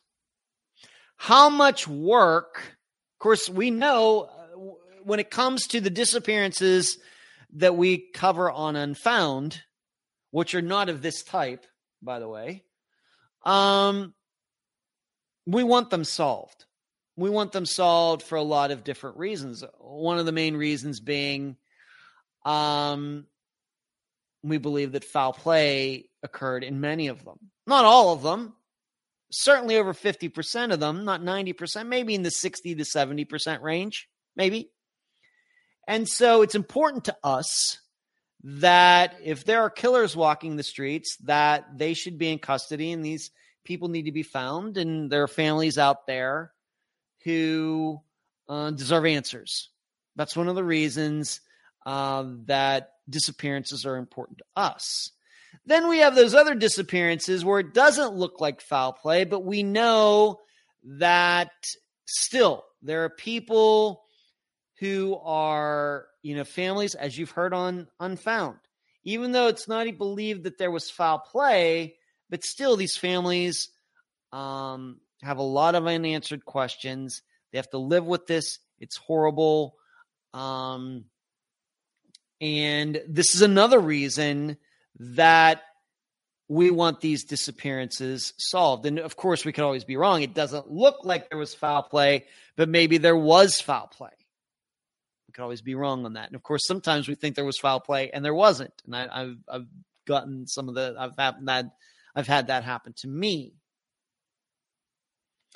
But of course, for the most part, we're talking about American citizens when we're talking about disappearances in the United States, although there are exceptions. We have David Madotte, Omar Shear, Kent Monroe from Canada, who disappeared down that way like 3 hours back in 1994. Marco Island, which I'll be just passing next week, driving down that way. But still, American authorities looked into it. Still a lot of unanswered questions regarding these three men's disappearances. Jeff Wandich said it was all an accident. I'm not sure many people believe that. But still, these are foreigners are here. American authorities put some time into trying to figure out what happened. But there was never any allegations that these three men from Canada came to the United States and went missing because they didn't want to go back to Canada. So being that you're in this forum tonight, if you're listening or watching, disappearances must be important to you. So how much work should American authorities put into trying to find these people who really the reason they went missing is because they just don't want to go back to their home country? How much work, of course we know law enforcement already has a bunch of stuff to do regarding American citizens for, everything that goes on here. And we know a lot goes on here. How much work should be put into trying to track these athletes down who come to the United States and never have any intention of going back to their host country, to their actual country?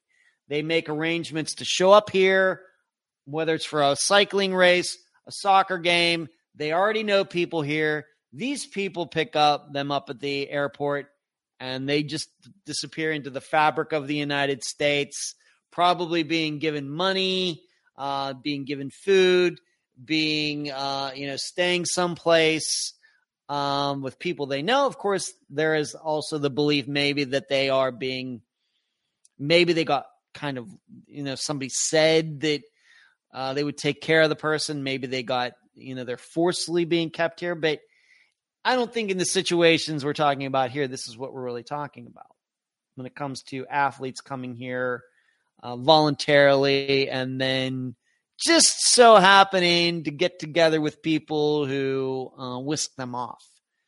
What are we supposed to do about this? Let's see here.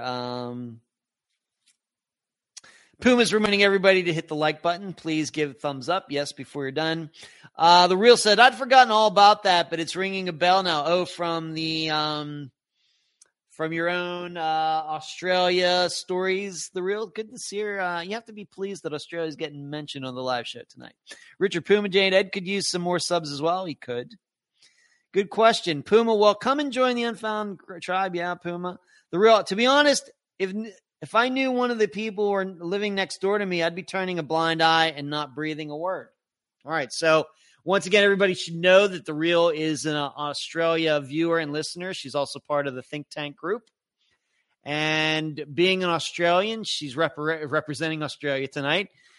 she just doesn't think it's any big deal. If these athletes are coming from these countries, we know, I mean, unless you've been living under a rock, you've heard about things that have gone on. Rwanda, the genocide there. Uganda, same thing. Sierra Leone, same thing. Not here. I mean, this happens in other countries outside of Africa as well. And in fact, even in my notes here, I have North Korea. Not that I could ever imagine, given the relationship between the United States and North Korea, that if we have the next Olympic Games, that they would send any athletes to the United States. But I do know when North Korean athletes are sent to other countries, they're herded around like cattle. They're not trusted to go off on their own or anything else. But,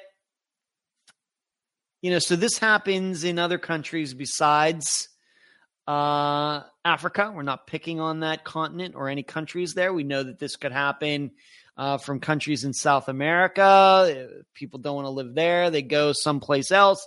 Even if they're going to Europe, let's say they're going to someplace like Germany for soccer, and maybe they disappear there. I suppose any combination of things could happen between all sorts of different countries. But we know the reasons that people do this. And is it so important that these people are tracked down? Because we already know the reason they don't want to go back. And we also have to believe that these people who have come to the United States, once again, as athletes, then choosing to go missing, they don't compete. They came here only for the reason, hoping to be able to stay.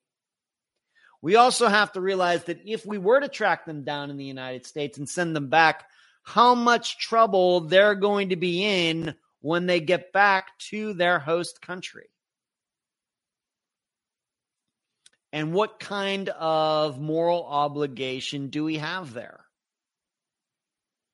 For example, if we want to be, to go to an extreme example, let's say a contingent of North Korean athletes came to the United States. Of course, let's just say, for example, the next World Cup, of course, it's here in Qatar this year. 4 years from now, it's going to be in the United States, Mexico, and Canada combined. Let's say that a North Korean soccer team qualifies for the World Cup and comes here. And while the team is there, a couple of their athletes manage to get away from the security and everything and vanish into the United States, all 330 million of us. Are we really saying that we should track these people down and find them and send them back to North Korea? Because we have to realize if we send these people back to North Korea, they're probably going to be executed. Now, I'm not saying it is with these other countries, but these are the kind of moral quandaries you get into when these types of disappearances occur. We want disappearances solved. That's why we're here. That's why Unfound exists. But could there be certain types of disappearances that maybe just aren't worth looking into?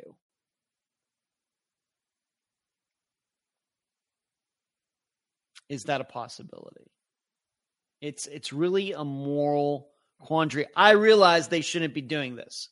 I realize that these people who come to the United States for these kinds of functions and events shouldn't do these things. But on the other hand, if they do choose to do those things, what are we supposed to do about them?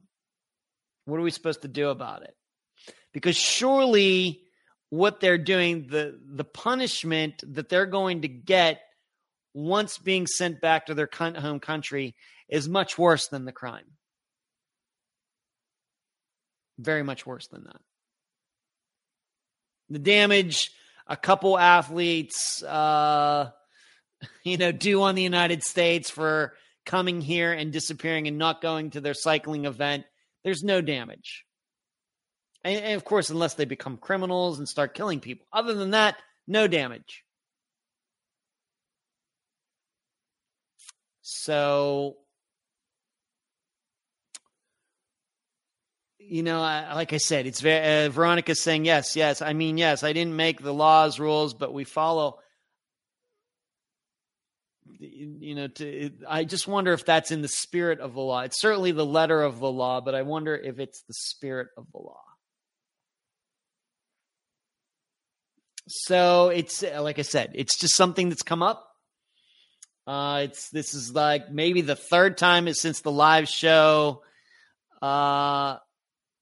started 5 years ago that this topic has come up. It has not come up very much, but I think we get so obsessed in solving disappearances and we want them solved, and we have to realize that there may be a certain type of disappearance that isn't worth looking into. And just within within the last 3 or 4 months, I talked about the opposite side of this, where there are countries where governments make people go missing due to maybe being outspoken against that government, maybe because they're trying to leave the country and don't successfully do so.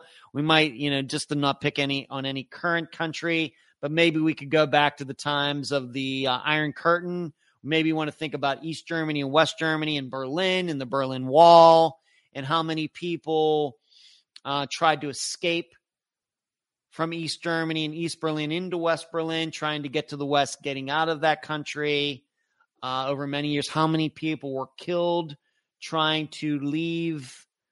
How many people were, essentially shot or whatever else, trying to get through the barbed wire and over the Berlin Wall into West Germany. And here's what I know, talking about, maybe this is a very good comparison about what we should do in the United States when this happened.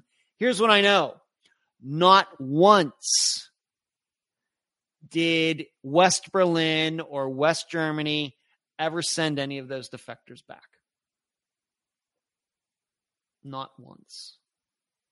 If you manage to get through the Berlin Wall, and there's all sorts of documentaries on how people did this using hot air balloons and going underground and hiding in cars and going down into the sewers and everything else to get out of East Germany, really going from East Berlin to West Berlin.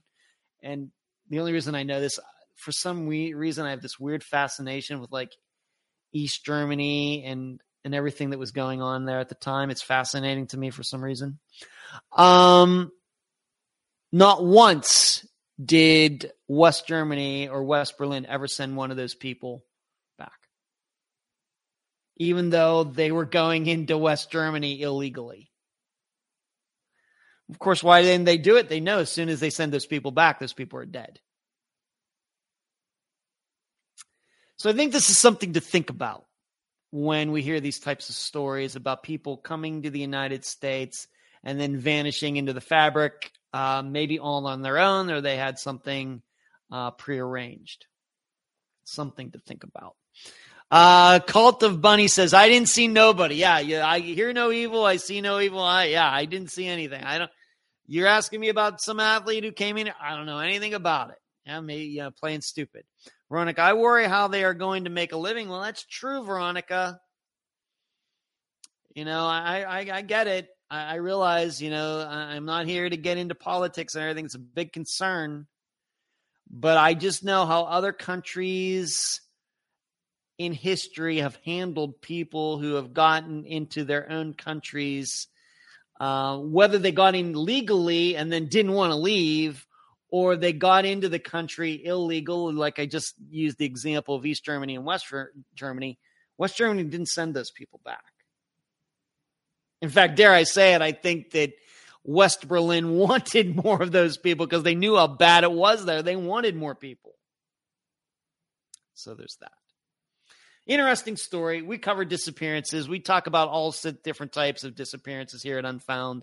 And I would like to become an expert in all of these. But like I said, we cannot forget we have the disappearances that we cover on Found, these kind of ones, average everyday people, maybe being lured, maybe walking off on their own, maybe some accident, And then we have this kind of disappearance where people go to other countries and choose to go missing all on their own.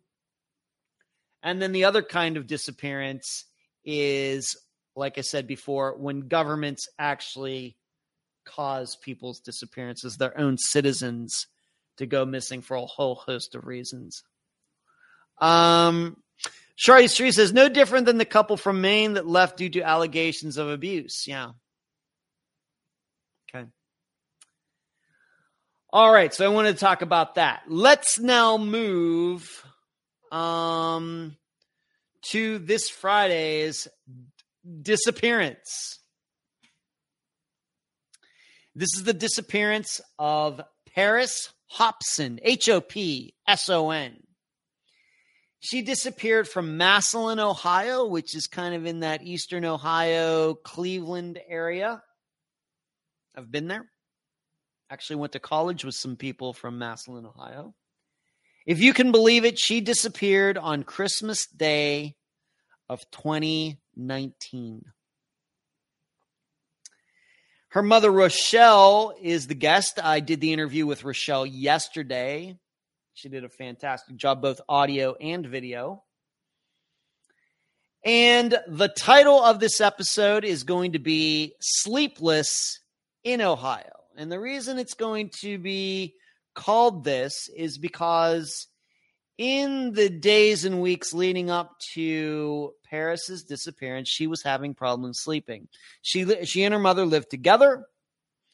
Rochelle seems to think that she knew her daughter very well. And just those last few days before she went missing, for some reason, Paris was having problems sleeping, and she never did tell her mother what the problem was.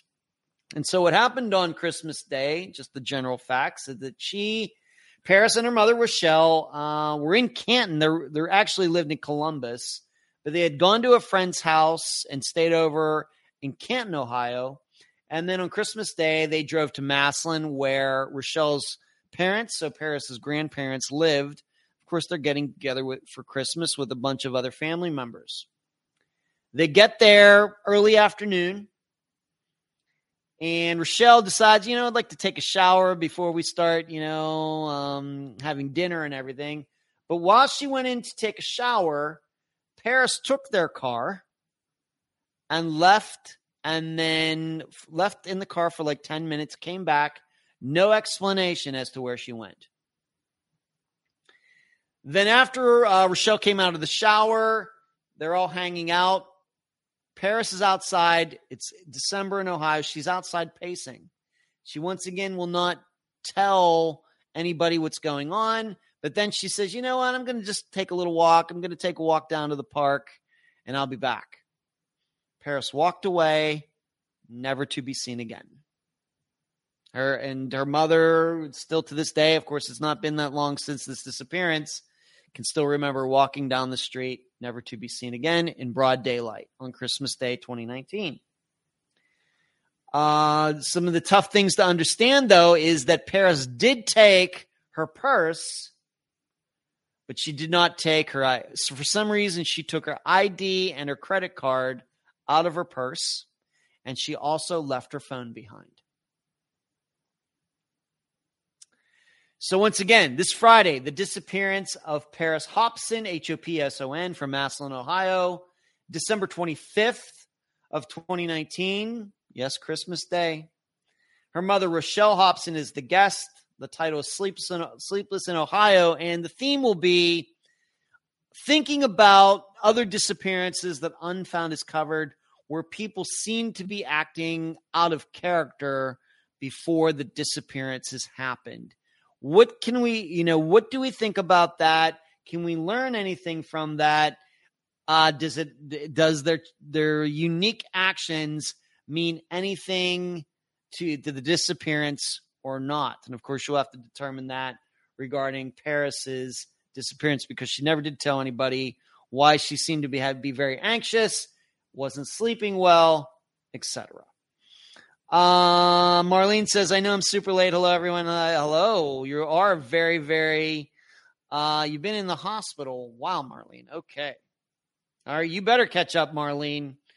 Because I did a great show just for you tonight, Marlene. I want you to know that just for you, the show was great. All right, so that's about all I have for this live show tonight. What did we talk about? Remember, subscribe, thumbs up. Maybe you want to join the membership of this channel at $3 a month. Intro talked about disc golf. Of course, September 11th was yesterday. Talked about dental work. The Fleischman poll. Talked about Patreon. I'm going to be listing all of that probably tomorrow. Rouse Chapman, now entered on the Alabama Missing Persons Database. Talked about Christina Powell, her cause of death. Talked about this family who we thought we had all these bad ideas about what happened to them. Nope, they're fine. Talked about Jeff Gurman and who allegedly murdered him last week or the week before. Talked about this athlete from South Africa who went missing in Maryland just a few weeks ago. And then finished it up with this Friday's episode. It's going to be the disappearance of Paris Hobson. That's all I got. Thank you all for joining in, all the great comments, great talking to all of you, great seeing all of you. And as LaRocco's telling everybody, have a great night, everyone. Cherie says, keep your head on a swivel. Yep, on TikTok, like, subscribe. Yep, we're doing very well on TikTok. Thank you for bringing it up, Cherie. Jasmine, Marlene, everybody else, good seeing all of you. It's time to go now. And you will hear me at least, or maybe even see me on Friday for this Friday's episode. And I'm going to be doing a map analysis, by the way, for this Friday's episode as well. Ferry, everything, good night. And all of you who are listening to the podcast version, goodbye to all of you as well. See ya.